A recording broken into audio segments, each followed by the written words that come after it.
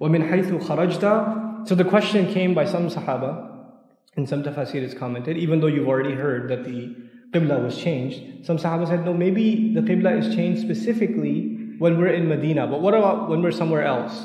Should we still pray towards Al-Masjid Al-Haram, or should we stick to Masjid Al-Aqsa as usual? And this is only a hukum for example, Al-Masjid Al-Nabawi or the vicinities in Medina. When we're here, we should pray towards Al-Masjid Al-Haram. Otherwise, we should stay the normal course.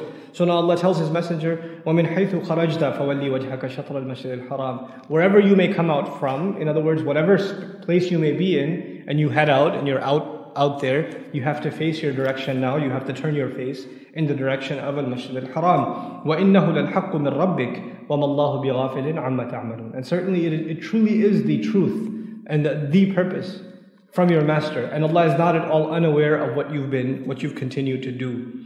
So this is a reference to those who, in their solitude, even then, are kind of tempted to pray in the old direction.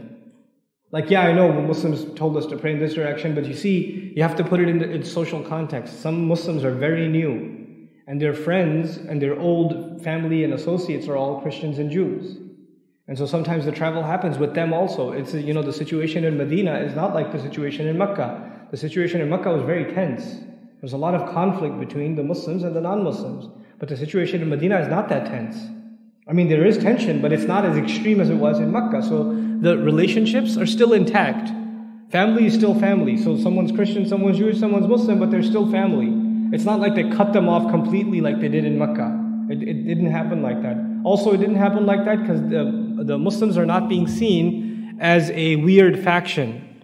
They're a significant population. In Mecca, they're a much smaller number, so it's easier to call them a cult or think of them as a fringe group. But in Medina, they're a significant population. They're a sizable population. And they have, they've got it, and now the Messenger himself, sallallahu alaihi wasallam, is in a position of power, and so are the Muslims. So you don't think of them as outsiders. They're part of society now.